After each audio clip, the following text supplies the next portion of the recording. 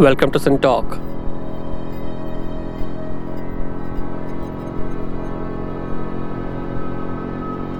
The Sin Talkers around the table today discuss the mapping of the unknown.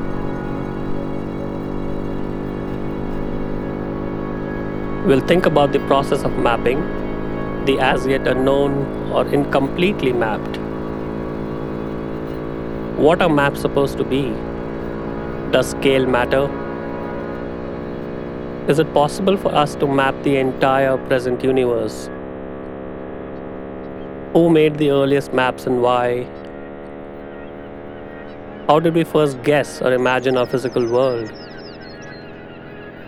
How did the very idea of the world come to be? Do all maps have speculative beginnings? How is the subatomic world different? How can energy fields be mapped? Is reality always observer dependent? And what is the future of our understanding of our place in the universe?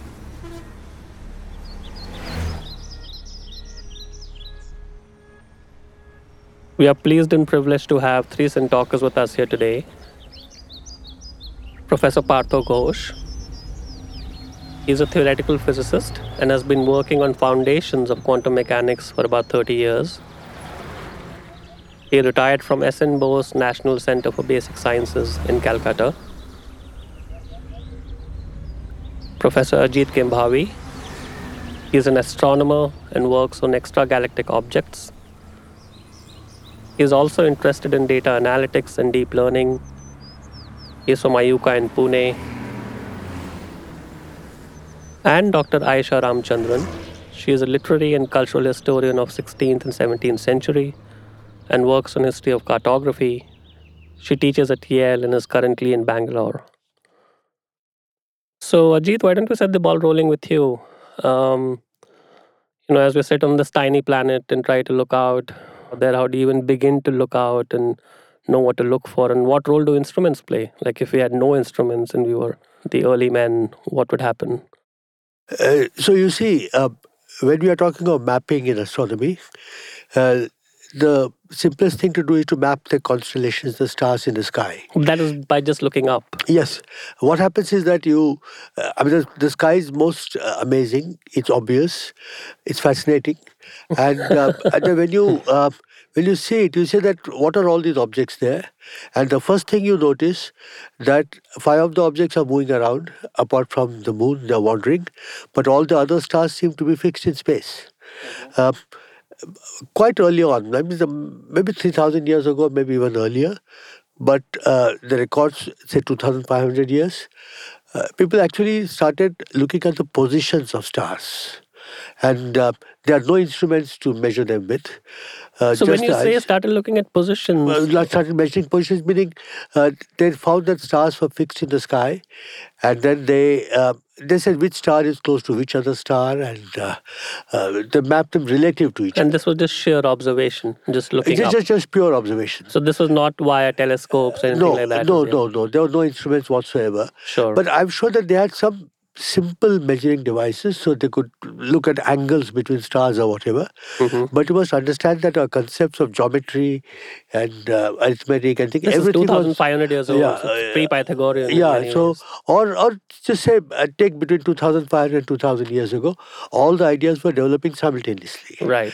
Right, but then the point is that they could map the stars and they recorded them, and they were able to compare maps which were made a couple of centuries apart. And from these comparison of these maps, they could make out that the positions are changing slightly, and they trace that back to what we now call the precession of the equinoxes, meaning that the Earth rotates around an axis, and that axis, the North Pole and the South Pole, they are not fixed in space. There's a slight precision. There's a Slight wobble. precision. Yeah, it's not a wobble, it's a precision. There are wobbles also. The main thing is the precision. Okay, about 28,000 years. And it was discovered quite long ago in the past. How accurate was that? The How accurate was this understanding of? So when you say they calculated it, Yes, was it I don't have a number from that with me, sure? but you see what happens is that uh, you can see the positions changing in 30, 40, 50 years. For example, when an astronomer goes to a telescope to observe a star, the positions are given relative to some particular epoch. When I started my work, they were given relative to 1950. Their positions fixed in 1950. But if I were making an observation in 1980, I had to precise for that. Okay, meaning there is simple calculation which allows me to get the positions today. So you can see these positions changing when you have telescopes in a decade or 5 years or 1 year. So this map, Ajit, that you Yes, refer to, so this map of 1950 and this map of 1980.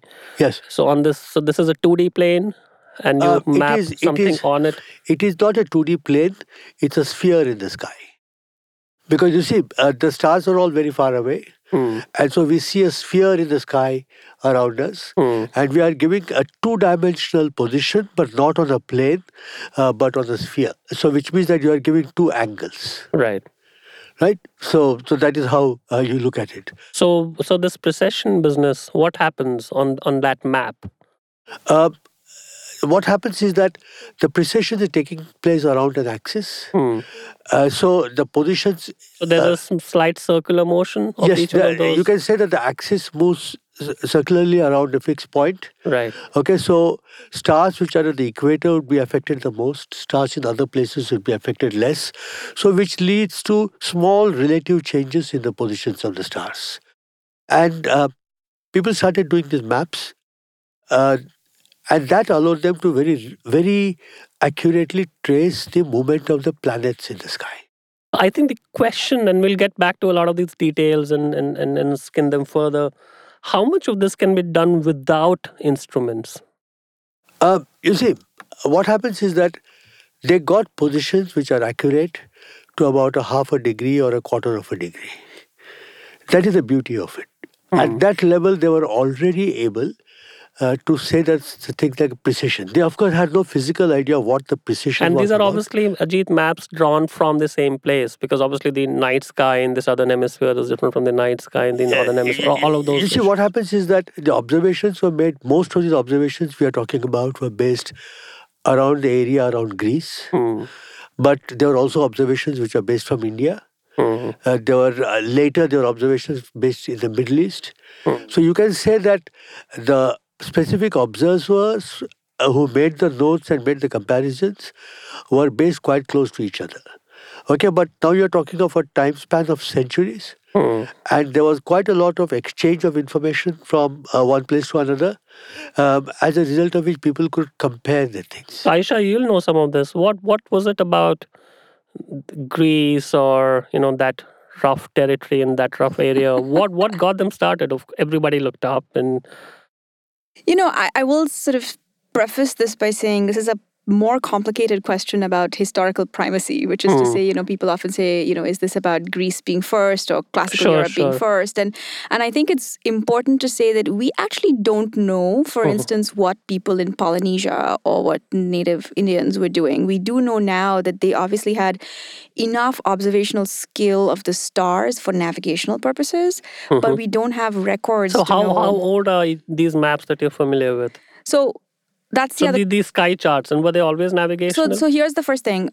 We don't actually have any extant sky charts until much, much later. Right. We have textual accounts of the fact that there were charts that which may have existed then. Right. Exactly. So we have existing star charts are really from the 16th century. And there are some... that late? Absolutely. And so there are manuscript drawings, I will say, of the sky from the Middle Ages. But what we would now identify as star charts... But you have older navigational maps? But navigational maps are not of the stars. They are terrestrial maps. They're terrestrial maps. Yeah, but even those maps, the earliest example we have is from the 10th century. Oops. So where have they gone? Exactly. So I started by saying that because when we talk about what is the history, the question is what do we have that remains as documents as records to prove that there was a history, right? And so we rely in part on how many extant maps there are, and the history of extant maps starts quite late. What we do have is both written records of stories about maps that used to exist that don't exist anymore, or in the case of, for instance, as I said, Polynesia is really interesting because we don't have a lot of written documentation, but we have still existing practices of navigation that we know go back Yes. thousands of years, which means that there must have been an oral tradition. Because history of navigation is old, right? There was seafaring Absolutely. civilizations Absolutely. like But 2,000 so that's the thing, years right? ago. So there we have an oral history. We also have, I mean, I'm forgetting exactly when now, but Ajit may know, we have discs made from antiquity, both in Greece, but I believe also in the Middle East, that record, for instance, with pins,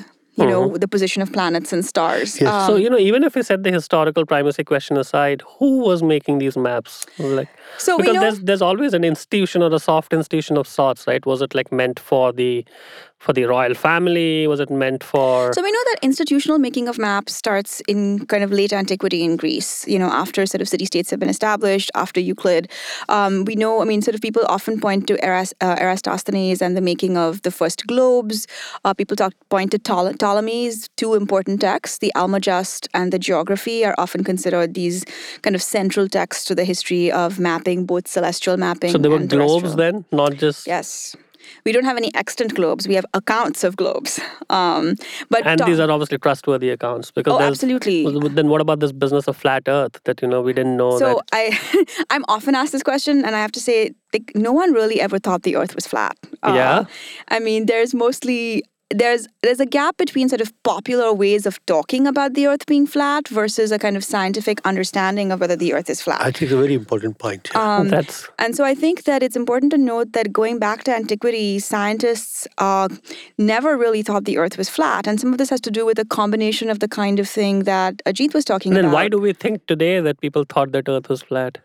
You see that I believe much of this is really modern thought from specific parts of the world. We just think that we happen to know things and people earlier didn't. So I think what Ajit said is right. We have this modern bias against people from prior centuries where I think we believe that they were somehow less smart, knew less, and were less informed and more superstitious than we are now. And much of that is a 19th and 20th century progress-driven account of history where somehow we are always getting better and knowing more. Right. And so people in the past obviously knew less. And so I think we project backwards attitudes that were historically, we know, not in fact a part of So what are different the cultures. earliest available globes? The oldest available globes. So the sorry. oldest available globes we have are from the 14th, 15th century. So people often point to Martin Beheim's globe that Columbus used to calculate whether he could get to the Americas, one of the most famous early globes. But I would say the most famous historical globes are from the 16th century, where globe technology actually really improves exponentially for a number of reasons. One is the rediscovery of Euclid's geometry in Europe meant that mathematical and geometric knowledge shifted dramatically. But the technologies of casting and making globes and the understanding of the schematic function of globes also shifts dramatically in the 16th century. So there are these amazingly beautiful globes made by Mercator in the 1540s. There are the famous Coronelli globes. I mean, So if there are these accounts of globes, those globes Yeah. that don't exist anymore, clearly there was some conception of the idea of a world, like some idea Absolutely. of a whole. Now, it may have been inaccurate and small and this and that, but at least the notion of the whole existed. Absolutely. And more than just How back does that go? You see, I've always been wondering when children acquire a conception of the globe. Yeah, what a great You see, question. I have a 3-year-old grandson, and now I believe that he has now figured out there are different cities in the world. I know that 6 months ago he did not know it. Now he's acquainted with 4 cities in the world. So when I next see him, I'm going to try to tell him that they're all on the globe. So what is the parallel analogical process that as human race we went through? Clearly there were civilizational exchanges and maybe somebody was turning up from China in the Middle East or whatever, stuff like that may have been happening. Yeah, I mean, I think there are sort of two big shifts that are worth pointing to. I mean, people often point to, for instance, the so-called discovery of the Americas as being this foundational shift, partly because the so-called tripartite Earth, right, Asia, Europe, and Africa, because of long histories of cultural trade, economic exchange, that sense that this is what the world is exists, is well described from antiquity onward. People understand distances because of the time of travel. There are sort of textual accounts of navigation between these different places. So it's also possible that the sort of flat Earth idea comes from the fact that we have We thought of this as one whole. right? That these three continents are one whole. So what But happens? the discovery of Americas, Aisha, is like 500 years ago. Absolutely, Thereabouts. 1492. Yeah. So what shifts there, and I think it's important to understand this, and this is part of the flat Earth narrative too, is, people often joke, Columbus thought he could just like sail west and reach China, and so he must have thought, that was flat. And that's a misconception about how do you open out a three-dimensional object onto a two-dimensional plane, right? I mean, adults, children still have trouble just understanding what that means as a kind of mental operation. Yeah. But what happens when Columbus does reach the Americas and people do realize that this is another continent, you have a conceptual problem, right? You have a vision in your head of this tripartite world. And then the question is, visually on a map, where do you put that new continent? Yeah. And what is the relationship of that new continent to these other continents, right? And if you want to imagine that you're opening out a three-dimensional object onto this two-dimensional plane, kind of where do you open the frame to put it? Yeah. Right? So the question of, projections are well known from late antiquity. As I said, Ptolemy's geography actually gives us examples of projecting out, the globe onto a two-dimensional plane to make a map. And does Mercator's projection come along with or alongside the discovery of Americas? Did it have to do 100 years later. Yeah. So, and it's important to say that there are lots of trial projections of various kinds in that 100-year period, including my favorite is heart-shaped projections of the world, because people thought symbolically the heart was the center, right? Yeah. And the Earth was the center of the That's universe. more an artistic rendering. I'll say it's more than artistic. It's also a spiritual vision of the place of the Earth in the cosmos. A lot of maps are cosmological spiritual maps, that they have their function is not just to show people where to go, it's often to orient them in a larger space. And initially, star charts too are, they're about seeing where you are in the cosmos. I mean, you're not going to actually go eventually you place there. yourself somewhere on any map you draw. So it's the notion that maps are to get someplace is an extremely modern notion. I mean, really of only the past 300, maybe 400 years. Excellent. Partho, how is your world different? The world Sorry? of how is your world different? The world of atoms and it Well, seems first of all, it's been my world complicated is the enough. same as yours. We're happy to share it. Yes, all human beings share the same world. The point is that How is going in different? How is going inside matter, inside? yes, well, it's a long history. In the very old days, people realized just by looking at whatever is visible that there were certain different kinds of matter, as it were, which make up this world. Like there are things which flow like fluids, or something more solid like the earth. Then there is the air. We hear sound. And as Ajit was saying, we look up, we can see some stars. So from all this, these are observations. Now, inherently in man, I think there is this curiosity to know what these things are. Where am I? Who am I? And all that. A lot of this is effectively an endeavor to place yourself within That's something. right. So, from these observations, I think people started thinking about what are these made of? Can we relate one to the other? So eventually, in the old days, in most civilizations, we find that they thought of 4 to 5 basic elements from which everything is made. Air, water, fire, earth, Yeah, all that. Yeah, all so- that stuff. Hmm. In Europe, in India, Far East, everywhere practically. And it's amazing some have how- 4, some have 5. It's amazing how consistent it is, no? Yes, that's very, very It's amazing. amazing. And then together with that, there was the idea of atoms. For example, the Greeks had this idea of atoms. In India, also, there was a concept of atoms. Kanad, he was called the atom eater. And the idea was that everything is built out of some fundamental things they called the atom, which could not be reduced further. Now, this is, of course, an extrapolation from what you see. And I think this is where man stands out. That he's trying to understand what he is seeing in terms of more basic things. And that is what And so can be far, called theory construction or a hypothesis. exactly, because so far it's all conceptual, right? There are no instruments. There's no. I mean, of course, No, but there were no precise instruments, but there were very simple things like, for example, like what is the basis to say that earth and fire are made of the same thing? Something called atom.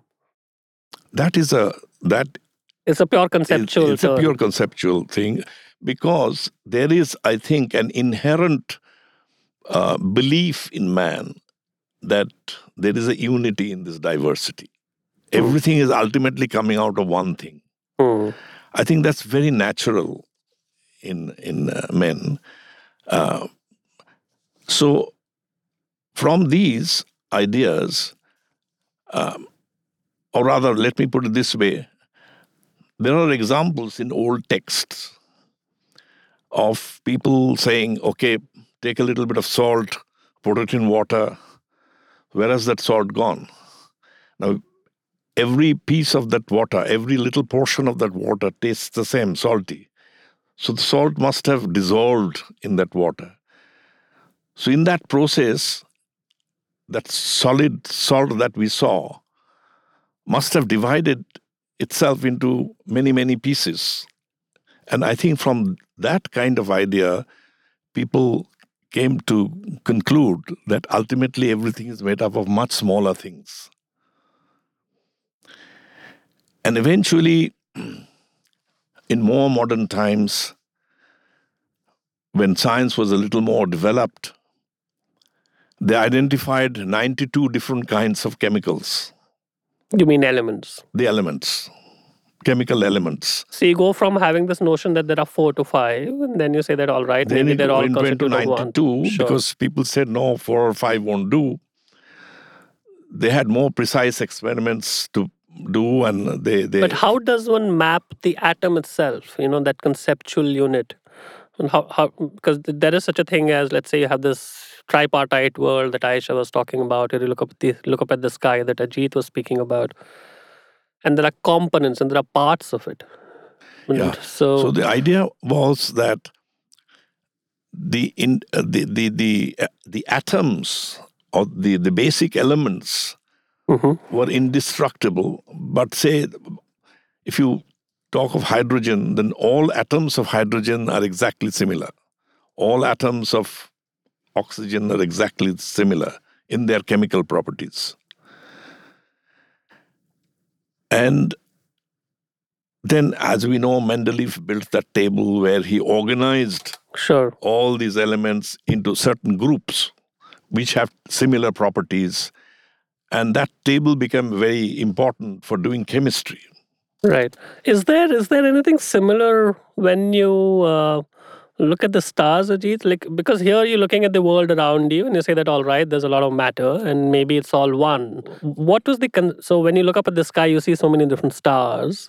But was there a realization that all these stars are the same or they were different? You know what I mean? Yeah. Before I answer your question, can I just come back to the question that you asked him a moment ago about mapping the atom? You see, when we started entering the new era of atomic physics, the conception of the atom was as a proton and an electron in it. And that does not really require a mapping. The electron is going around the proton. Well, how do you even come up with that conceptual picture?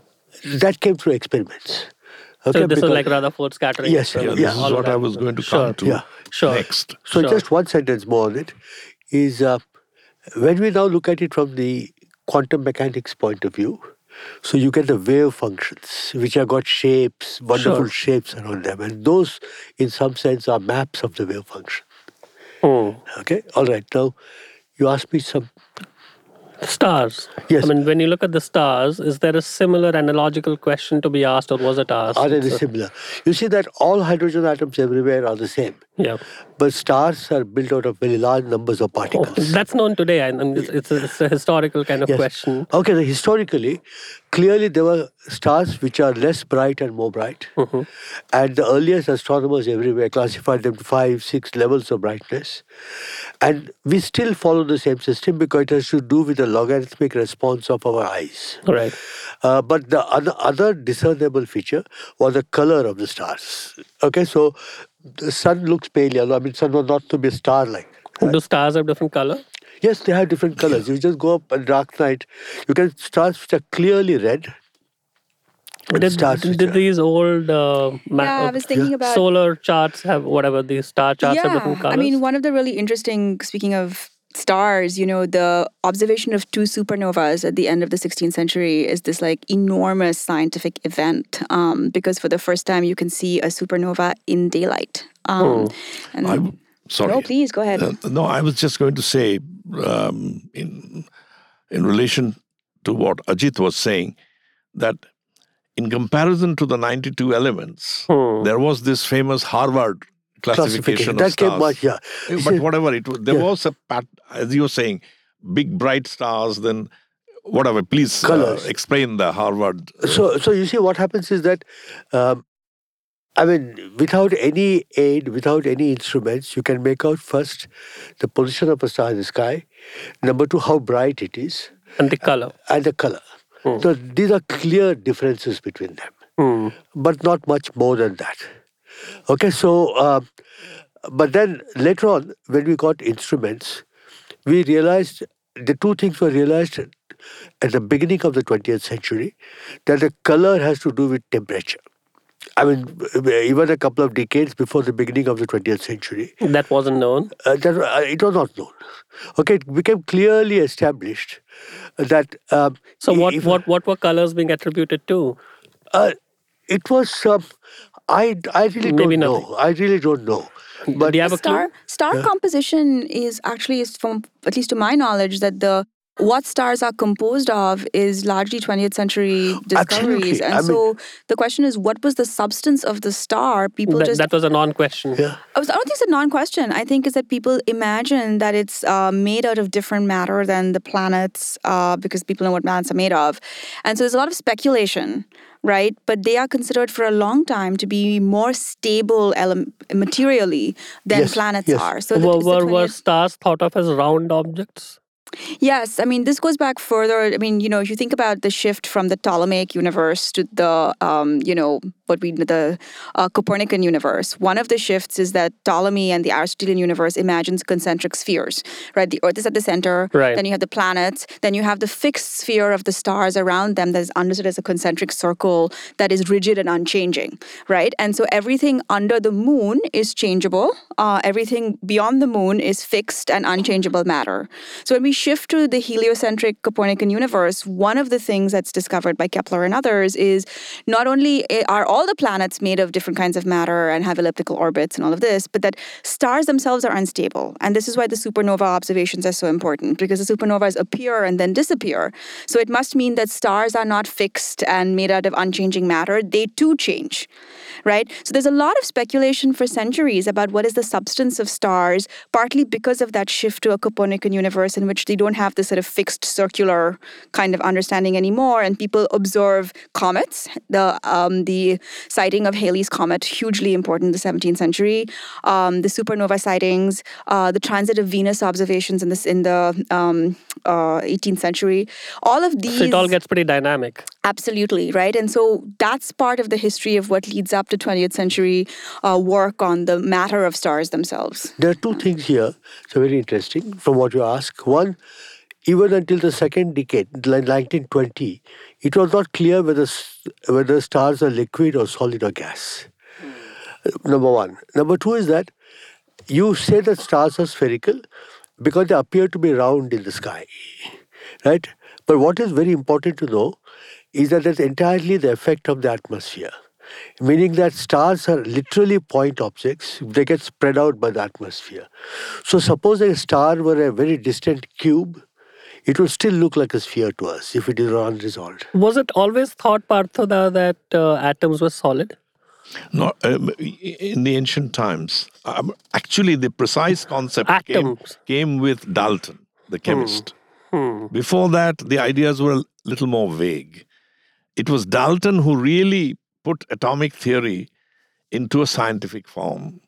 And then came the kinetic theory. It's the movement of atoms, bombarding against each other or against the walls of the container, from which he built up, or scientists built up, various explanations of various phenomena like pressure, temperature, and so on, viscosity. All these things could be explained I think very the one well thing in terms of atoms, the Yeah. Daltonian type of atoms.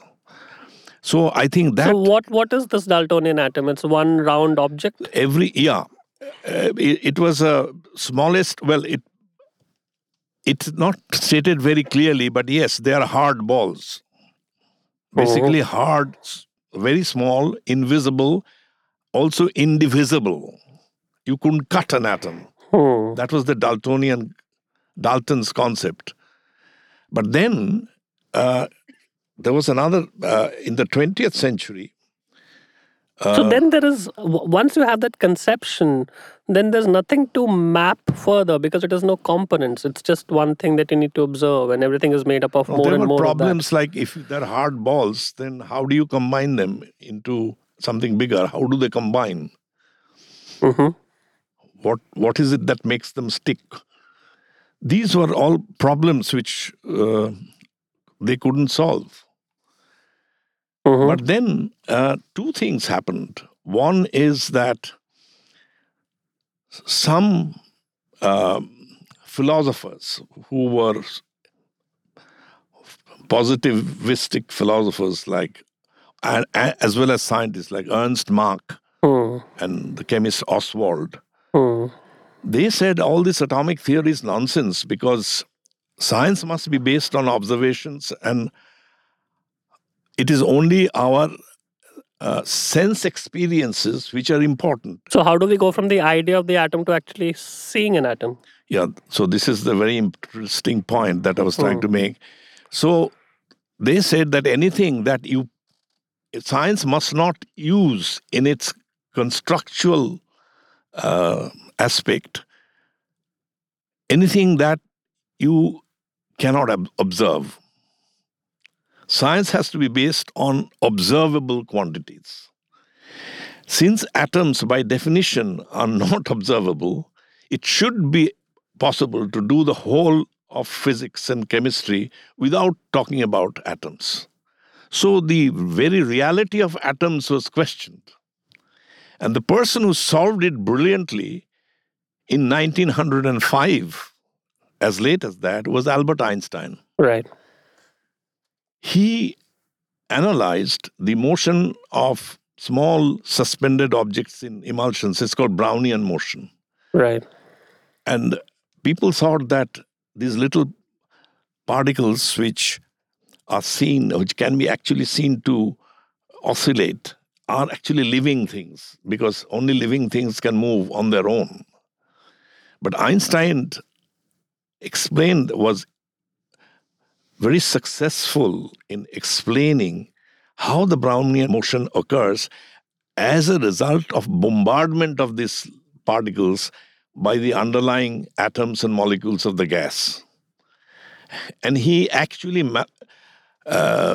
gave a mathematical formula of how much they should move in a certain time. And that was found to be correct. And then people said, then atoms are real. So the reality of atoms was first established by Albert as late as 1905. That's by crazy. Albert Einstein. But wasn't there a problem of there being something constituting everything? No, I mean, one is to say that one can do all the physics without having the notion of an atom, but was it replaced by, like, how can you have molecules if you don't have atoms? How can you have, you know what I mean? Like, So therefore, was it atoms, replaced molecules, according to the positivists, atoms, molecules, everything had to be discarded. Right. And you have to have a new kind of So you just thinking observe the altogether. phenomena, and so long as But they didn't succeed, and Einstein succeeded, and the atoms and the molecules and their reality all came back as it so were. when I think it's, sorry yeah. to interrupt, but I think Yeah. it's worth saying that the problem that Parthoda is putting forward is really historically crucial, which is, can we talk about something we don't see? Yeah. And can we map something we don't see? And does Exactly. it matter if we map something we don't see because we're not sure that it's totally real because we cannot empirically touch it, right? And that fundamental problem, I think, is... And I think the funny thing here is that can you end up mapping something that doesn't exist? I mean, that that's before the next before you question. observed it. Right, absolutely. And I think that that's Can the the sort map of... precede the observation? Correct. And in some Right. ways, does the map make possible the observation as Yeah. well, right? And so I Yeah. think that's a question that's common to all of our fields in different ways, which is, you think about something like mapping the world. We were not... The first photograph of the world from space is from the Apollo missions, Yeah. right? Yeah. So we've had maps before that. And one of the things that's astonishing about that famous picture, of Earthrise is that all the maps and the photograph looked the same. And if Yeah. you think about how is this, is exactly your question, which is, no one actually stood there and took some aerial view and then drew it, There were no satellites. Yeah. So how do you map something with such precision that you cannot actually see? And in the case of, early on the 16th century, when Columbus went to the Americas, there were a handful of people in the world who had actually seen and had empirical experience of that thing being there, right? So you come back and tell me, hey, I found a new island. Why should I believe you? Right? It's exactly that same question posed in a different domain. So when was the first observation of the atom made? Like when did we look at something maybe inside a microscope and say, here, there's an atom? Well, as I said, direct observation. Yes. Oh, because, that came much later. Much later. Much later. It's only when this is with the electron microscope. yeah, electron the microscope. first electron microscope. Yeah, that's a very recent phenomenon. But after Einstein came up with his ideas in 1905, were people reasonably sure that something like atom existed? Yes, it was so convincing. And people say that for that one piece of work, which introduced the idea of random walks and all that, and Is everyone sure today that atoms exist? Is that okay? among scientists, yes. Yeah. Then there are I mean, I others. suppose flat earthists of the atom, right? Yeah, flat earthists. But I really not heard an analogy of flat earthists in atomic physics. But let me say, atoms and molecules are people believe in them, but their internal constitution is another matter. Yeah, like what happens if you go in? I mean, if we had the ability to send a probe inside an this atom, is the fantastic what does thing. it look and like? This came in 1911 Hmm. with Rutherford's famous experiment, which you have already referred to, with the Rutherford scattering, where he took a thin gold leaf and started shooting alpha particles. These are nuclei of helium. Now we know he didn't Right. at that time. Right. But there were alpha particles. You see, alpha, beta, and gamma are three kinds of radiations or particles which are seen to come out of radioactive elements. Now, radioactivity also is discovered in the late 19th century or early 20th century. So he took these alpha particles and started shooting them at this gold leaf. And he was absolutely amazed because most of these alpha particles went through the gold leaf as if it didn't exist. So even if atoms existed, it was mostly empty. Yeah. But some of them were scattered directly back. And from that, he concluded that the most of the atom was actually empty. In fact, That's he quite an estimated- anticlimax, too. He estimated the radius of the atom to be 1 lakh times more than the radius of a tiny volume inside the So atom. 10 power 5 times Yeah, more. 10 to the power 5 times more. And this entire mass of the atom is concentrated in a very tiny volume, which is now called the nucleus. So the nuclear age, or the atomic and nuclear age, actually was born with Rutherford's experiment in 1911. And then he said, since the atom as a whole is neutral, and what I see at the center is positively charged, that's that. There must be because the something alpha negative particles- outside. Yeah. So there must be negative particles outside. For it And to be already by that time, J.J. Thomson had discovered electrons coming out of matter. So he said electrons are going round the nucleus, as Ajit said, some time ago. But then that had a problem because electrons are charged particles. Now, if they're going round and round, that means in terms of Newtonian science, they are not moving in a straight line with a constant velocity. That means a force is acting on them. They are accelerated. Now, according to the science known at that time, and even today, any charge which is accelerated has to radiate energy as electromagnetic waves. That is the basis of antenna, Yeah. right? So they should all continuously lose energy and fall into the nucleus. There should be a collapse into the nucleus. But the atom is stable. So that problem was then solved by Niels Bohr by sheer postulating ad hoc. Do most of these maps start with speculation? Now, whether we are trying to map at least at the atomic level, definitely.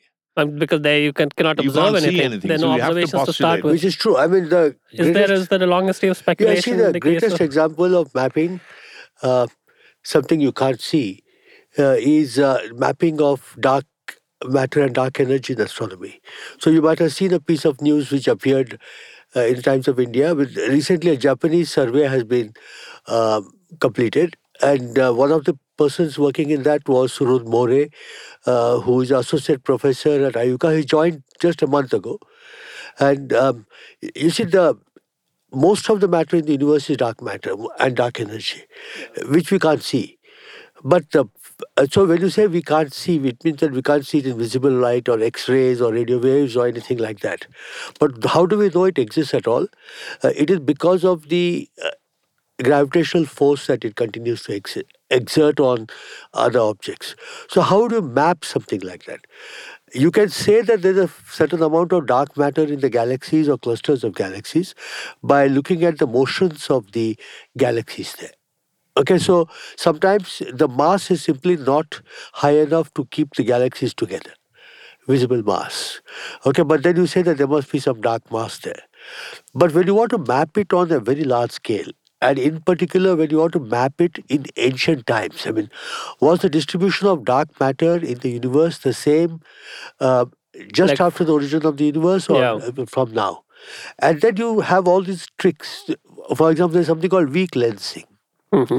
Lensing meaning bending of light by matter was predicted by Albert Einstein. This is gravitational lensing, right? And he said that you will not going to observe this effect ever because it is so tiny. And now it's an extremely important tool for astronomers. Okay, because the weak lensing distorts the images of galaxies slightly, bends light, and all these surveys, like the dark matter survey I'm talking about, they So is dark matter survey straightforward now? It's not straightforward, no. It can be done. What it means is that you carry out observations for many years and you survey lots and lots and lots of galaxies, and then there are very, very intricate calculations that you have to do, data analysis. It can be done, but it is not easy. So I have to say, I'm just going to interrupt for a second. Yeah. I was part of a conversation actually with one of my colleagues who's an astronomer who maps dark matter. And what was fascinating... This is Priya, right? Priya Natarajan. That's right. And she was showing sort of photograph maps that they've put together based on these, data analysis of this kind of light bending that sort of tries to project in sort of photographic map form, to visualize, I should say is the right word, areas of dark matter and areas of galactic matter. And it was really stunning to look at. I mean, both because of the art of the visualization, which is the art of mapping itself, right? And the way in which there are conceptual analogies between that kind of work, which is intricately calculated and trying to get at something that you can't quite see, right? But then to make it visible. Yeah, so there's an element of inference. Of a very powerful element of inference. Yeah. I mean... But is all dark matter one kind of matter? You really don't know. Because, matter, let's say the real matter, the one we know, is not one kind of matter. Yeah, so you is know, all dark matter one matter? You know that it is not baryonic. Okay, meaning that you know that it is not made up of protons and neutrons and those kind of things, simply because you cannot have so many Because then it would have baryons. been matter, it wouldn't have been dark matter. No, it could have been dark matter, but the point is that there will be problems with what happened during the Big Bang and so forth. Right. The limits on how much baryonic matter they can be. So it has to be non-baryonic matter. But even more mysterious than dark matter is the dark energy. right? So dark energy can be traced to Einstein's requirement that the universe must be static, and his equations do not allow a static universe. Right, because what do you mean by static universe is that the Earth is static. Yeah. Okay, because the inverse gravitational force is balanced by the outwards force due to the electrons and so forth. The sun is static in its shape. Okay, but the universe couldn't be static because there was no outward pressure. Yeah. So what Einstein did was that he introduced an extra mathematical term in his equations, which You're referring to the nature of cosmological constant. cosmological constant, Yeah. and then stopped the universe from collapsing. But quite quickly it was realized that he tried to withdraw it as the greatest blunder in his life, but because when it discovered the universe is expanding. But now you need to put it back simply because the latest observations based on supernovae type 1a, they show that the universe is accelerating. It's not only expanding, but it's expanding faster and faster and faster. So there must be something pushing it apart, and that is given the name of dark energy. So the question, Ajit, is then obviously these things are complicated enough to begin with. I mean, the real matter, you send probes out, you have radio telescopes, X-ray telescopes, you do these complex observations and calculations. All the other, whether it's dark matter or dark energy, is it all inferential? Essentially, you kind of find out what they are and what the distribution is by observing gravitational effects and gravitational lensing and things of that sort. You see, the point is that just think about it. That even you see, the stars in the sky that you see, that is also inferential, isn't it? Yeah. It is just that you're receiving the electromagnetic waves from them, and our brain is processing them in a certain way. And this becomes particularly clear when you go to artificial intelligence.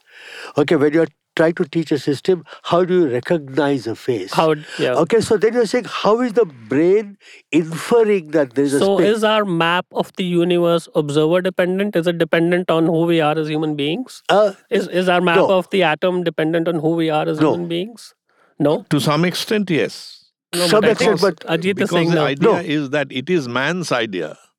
Tomorrow it might change. No scientist will say this is the final theory.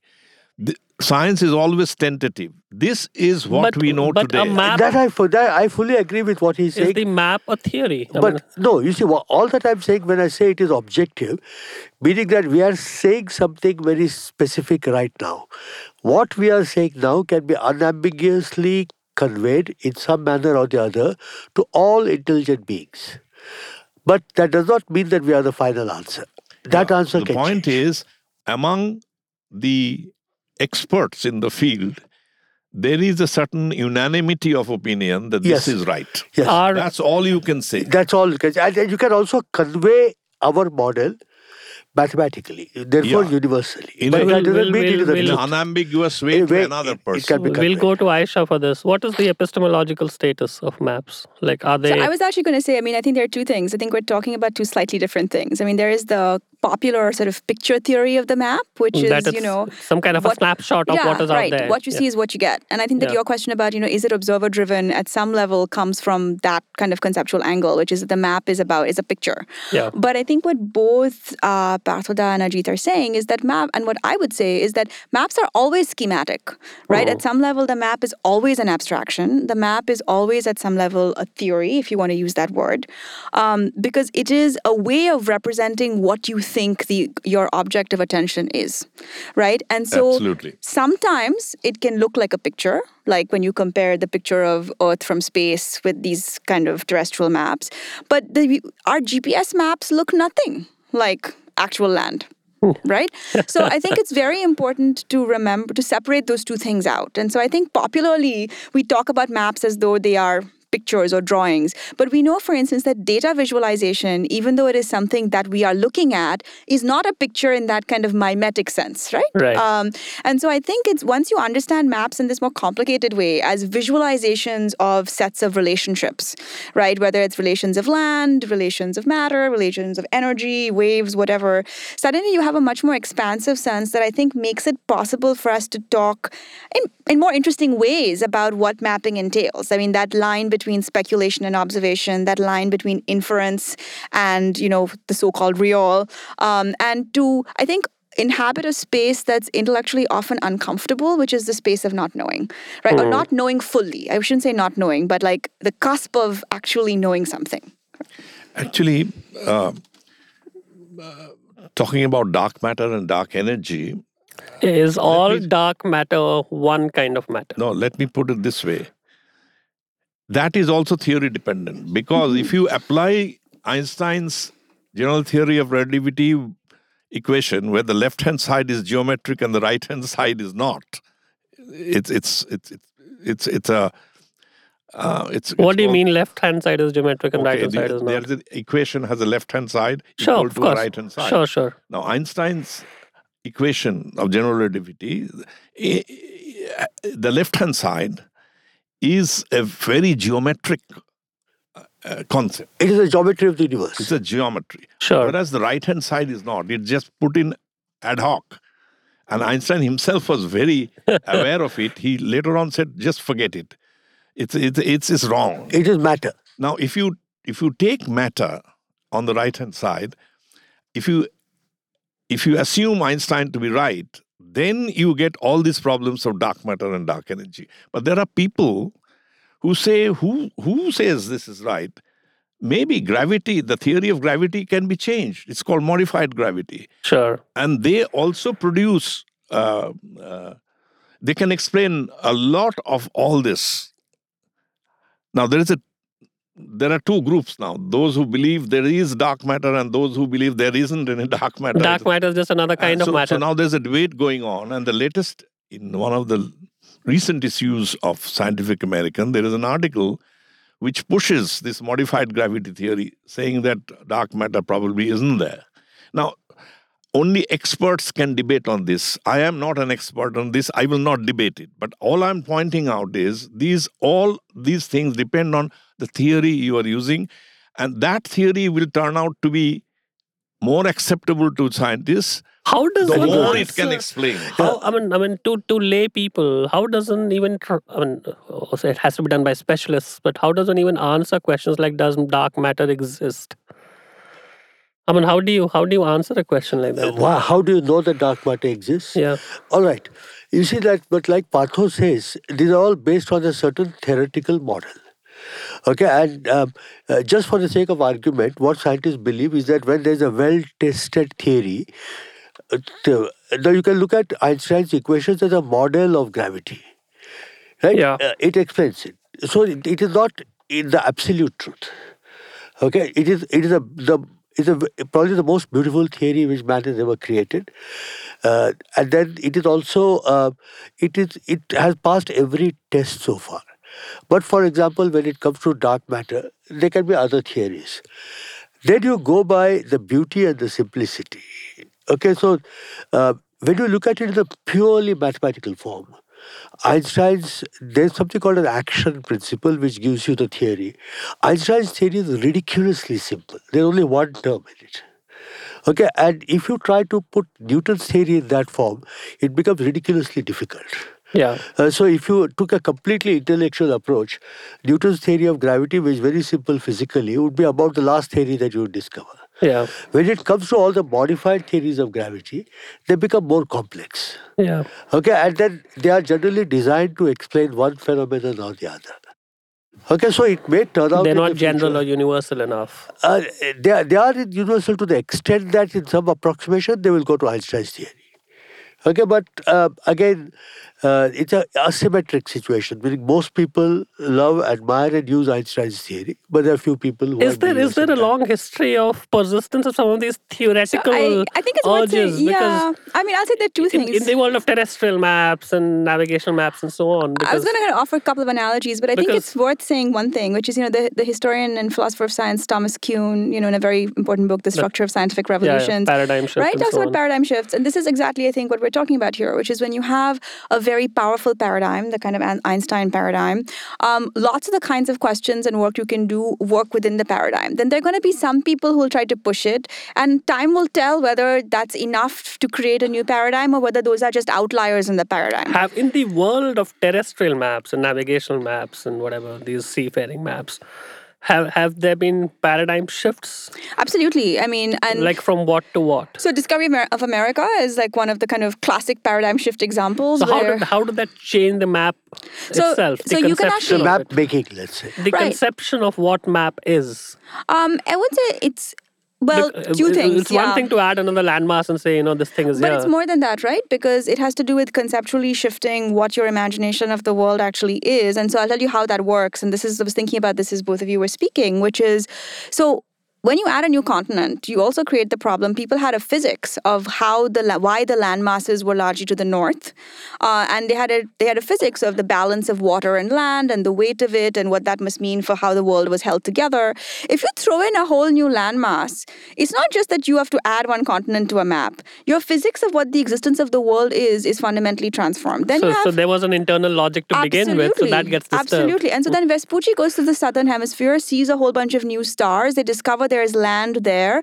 And that, guess what? There may be more land in the south. Then your whole idea of the physics of what holds the earth together in terms of land and water is completely thrown off. So it's important. We often think of mapping as being extracted from physics, but from its kind of earliest origins, the visualization of the earth, because it's inferential for a very, very long time, depends on a kind of scientific foundation which has to do with the physics of what holds the world together and therefore what can be the distribution of land and water, right? So paradigm shifts happen when you have an event of that kind which requires a rethinking of the theory that allows us to map something a particular way, right? So the 16th century moment is often seen as being that paradigm shifting moment because, there are two things. There's the Discovery of the Americas. There's the supernova problem. For the first time, people see in recorded history a supernova with the naked eye, which must mean that the cosmos is changing. Right? And so your whole sense of what is the physics of the world, how it fits in the cosmos, the question of heliocentrism, all that is up for grabs, right? So the shift in mapping takes place within that context. And it's very analogous to the kinds of questions we're talking about in terms of dark matter and energy, what is the cosmos, etc. In fact, coming back to dark matter and dark matter in particular, so there are a lot of speculations about what this dark matter is. A lot of experiments have also been done to find that kind of dark matter. So far, the result is all negative. Therefore, ultimately, whether there is dark matter independent of theory, there is dark matter or not. Eventually, it has to be an empirical test. Is your point? This is the point. Yeah. You're satisfied with that, There Ajit? has to Yes, be an empirical test. see, what we are doing now. But I think the problem is that it is supposed to be something that you should not be able to empirically find. No. You see, That is an unobservable thing. Those things should not be allowed in physics. yeah, that is right. You see, what happens to dark matter is that we are coming closer and closer to actually understanding its distribution and the kind of effect that it has on galaxies. Okay, but until we actually find what it is, okay, meaning that until we establish its nature and therefore understand it and can describe it in terms of the equations which are known to us, there's always the possibility that a completely different theory will emerge. Right? I mean, look at the recent discovery of gravitational waves. You see that in the early 1970s, people looked at the evolution of neutron star binary, and then there were these two neutron stars going around each other, and then it was expected that such two very massive objects going around each other so close to when they are so close, they should emit gravitational waves, and therefore the orbit should decay. Now the rate of decay of the orbit exactly matched the predictions of Einstein's theory. Okay, so it was established that gravitational waves are being emitted by that object. Okay, but on the other hand, we have not detected them. So it would be the same as showing that electromagnetic waves are being detected, are being emitted, but not being able to detect them. I mean, we wouldn't have this conversation speaking into the microphone now at all. So, Ajit, changing tracks just a little bit because you seem to be the one who might know this. None of us have a clue.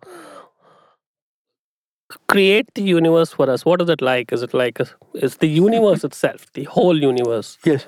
Is it like one round thing, one ellipsoid thing? Like what is it? Is it Yeah, like a that- flat thing? It's not flat, obviously. Because No, no, no, no. You is. see, it's not. In It's fact, not. it is it's not. amazingly It cannot be paper flat. yeah, It's not- it is amazingly flat. You see, in the so sense what? that Where Not the a hell are flat we? Earth, Like flat where? universe. Where?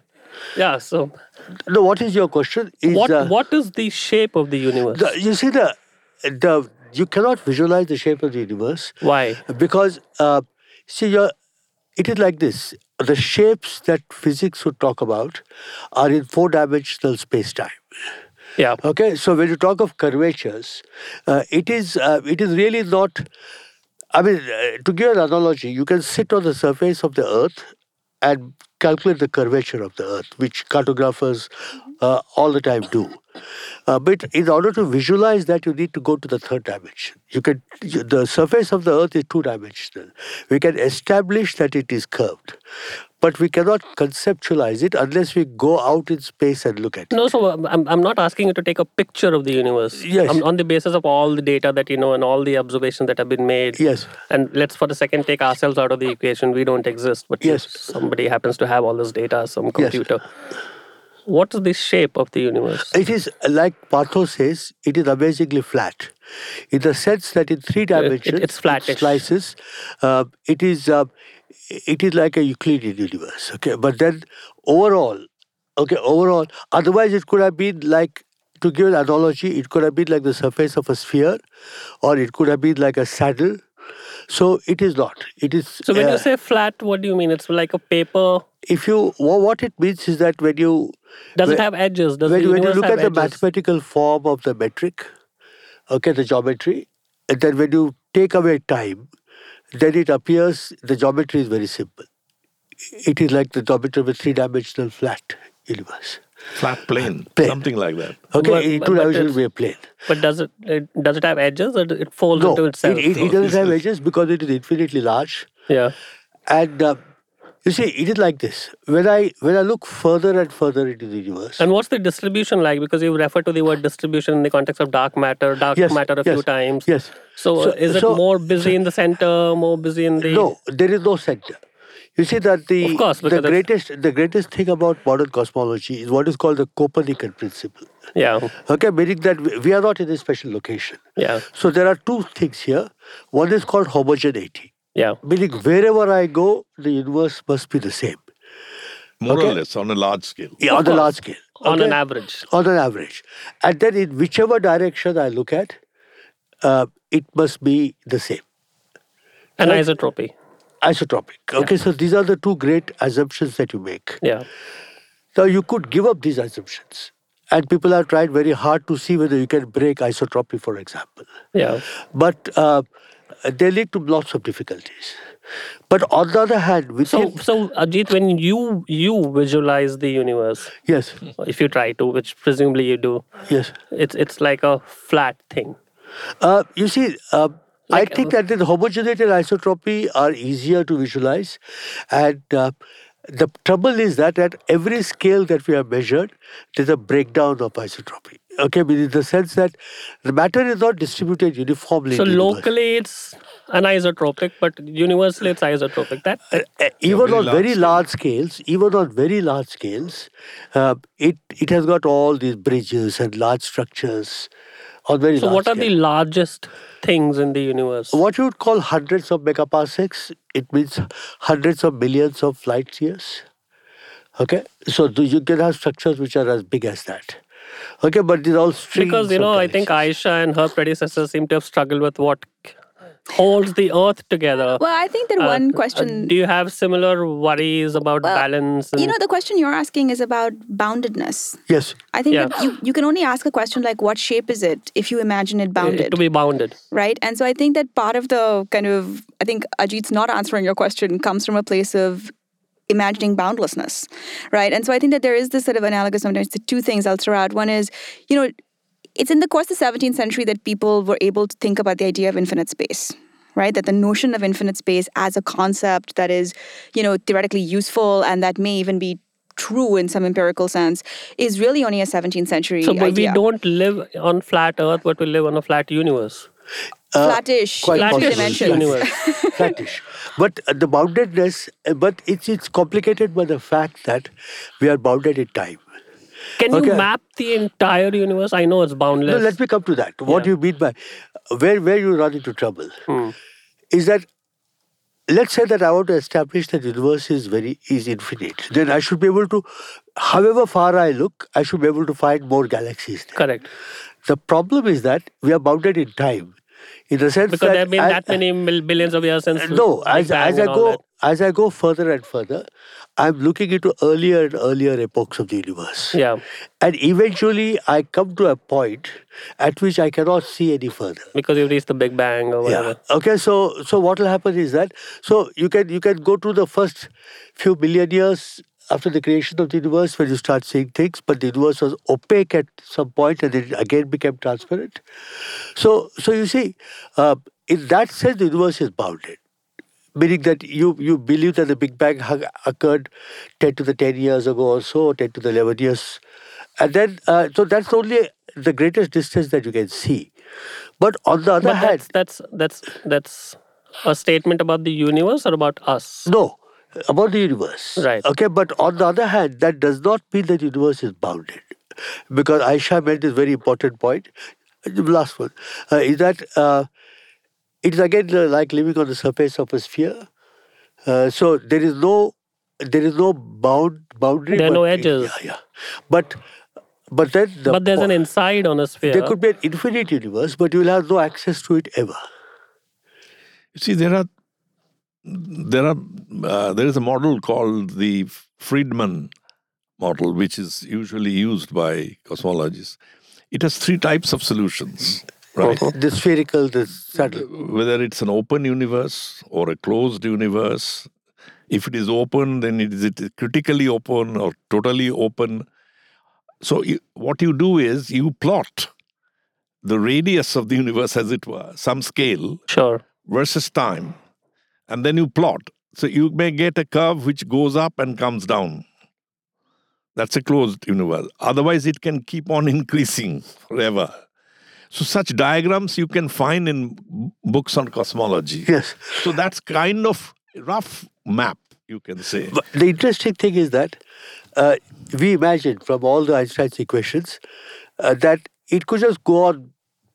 It could go and be pulled back in again. That's right. Or it could go on expanding, but it just slows down as it expands. So finally it goes to zero velocity at infinity, or it will have finite velocity at infinity. The problem now, So is that we are in the accelerating? acceleration phase. So the acceleration phase. Meaning that as far as we can see, it is accelerated. But again, those Again, this is all pretty complex, no? the fact is that Putting it mildly, right? Actually, as Ajit rightly said, to imagine anything in 4 dimensions It's is very mind-boggling. difficult. You see, every event in this universe, everything in this universe can be represented as an event. Now, an event takes place at some point of space, which has 3 coordinates. And Is at there some time, is there an equivalent of latitude, longitude for the universe? yes, very much. There's So that is something- like a unique position in the universe. there's something called the galactic coordinates. So there are. Okay, yeah. So what So you we can give a specific location and some alien turns up, you can just point. Oh, it. absolutely. So you can just go to And a in fact, specific in fact, place. it is exactly like her coordinate systems, her maps, which are latitude and longitude. So I got galactic latitude and galactic longitude. And in fact, what is very interesting is that the entire galaxy is spread over the equator of the coordinates. Yeah. Right? Where the Earth is spherical, but the map of the galaxy shows that it is just a flat object. It is not really, it is not absolutely thin. It is 100,000 light years from there to there, end to end. But it's about just 600, 700, 800 light years thick. Yeah. But towards the center, it has got a bulge which is a bit bigger, which sticks out. Okay, and so that because of the fact So that the what's the galaxy rotates. future? As in the future, do you think we'll be able to map the whole thing, the universe? We already have pretty good maps of the universe. The fact is that since we can't see everything that is in there, right? Yeah. And then the title of our discussion today is Mapping the Unknown. So we continue to discover the unknown. Just like you go and discover tribes in the Amazonian jungle. Even now you discover new tribes. I'm sure that people must have met them But long time it'll ago. become but they've less and less forgotten. frequent as we go Yes, forward. as we go forward. What's the In fact, future, Partho? What's the future? Well, let me just say something I'm dying to say, which Please. is that if you go down to the micro world, if you really want to see what the fundamental particles, then you have to perform a Rutherford kind of experiment with extremely high energy projectiles which will bombard the system. And that's why all these huge accelerator machines are built, the Large Hadron Collider and so Sure. on. Now, they're so expensive to build that nobody will give you the money unless you have a convincing theory that I'm going to find something. So therefore, there is a certain reversal of roles. Unfortunately for the empiricist in you, you need to come up with a good theory to be able to convince. The problem is just this. You can't any longer go from observation to theory. You have to go from You have theory to go to from theory to observation. And so, therefore, there are all kinds of theories being evolved. The most successful theory for the micro world is, of course, the Standard Model, which predicted the Higgs boson. The Higgs boson has been found. Now people are trying to see whether they can go beyond the Standard Model. So there is no stopping, because people know that whatever you know today will change in future. So I have to say, And you have to go beyond what you already know. That's the inner urge of man. And also substantiated by the nature of nature. We'll end with you, Ayesha. I mean, I know you've thought of the Earth a lot more than the universe, but what exactly is the nature of struggle that we are having here? I think I would like to close out by just giving, I think this question of theory and observation is really important. And I think that it's very difficult to really say what comes first, because I think that they're reciprocal in complex ways. So one, I think very easier to visualize example, for instance, is the discovery of the Antarctic continent, right? So in a lot of early maps, you see Antarctica. My students often look at this and they're like, look, they knew Antarctica in the 16th century. And I'm like, no, actually, if you read the Latin, what it says to you is the southern land that has not yet been found, mapped on a map.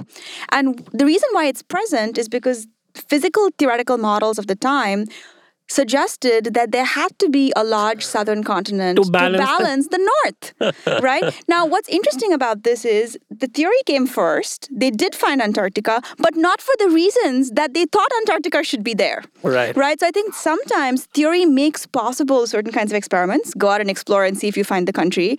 But the reason why they are successful, which is I found the continent, does not actually prove the theory to be true. Right. So I think that it's important to remember conceptually that sometimes these theoretical models offer new ways and new possibilities for experimentation that may yield interesting results that in turn require different kinds of theories to explain them and move forward, right? And this has kind of historically always been true. This means making correct predictions without being correct. Exactly. Yeah, absolutely. And I think that's humbling. I mean, I think it's worth perhaps ending on a note of just saying that part of what's so exciting about both making new knowledge and studying the history of knowledge making is simply that it's very humbling. You remember, it's a history of a lot of mistakes, a lot of surprising discoveries, and a slow and gradual movement. 2 steps forward, 1 step back. Partho, you want us to remind us about something? Yeah, I just wanted to say that if you really go to the micro world, you don't have to go to the Higgs boson, but already at the atomic level, it's very mysterious because the electron is everywhere at the same time. Yeah. It's both a particle and a wave, and all that kind of thing is there, which makes quantum mechanics the only theory which works. Yeah. Strange and completely ununderstandable in terms of pictures. Yeah. So now some people like Dirac, for example, would say that forget about models and picturization. That does not work. Nature is much more subtle than that. All you can do is give a mathematical description. Your mathematics predict something. If you find it, good. Bad news for Ayesha, like 2 million years out. And There may be no maps for things of this sort, but I that's okay. don't believe that. That's a good note to end this on. I think thanks to all of you for making it, and we look forward to having you It soon was a again. great pleasure. Thank you. Thank you for coming. Thank you.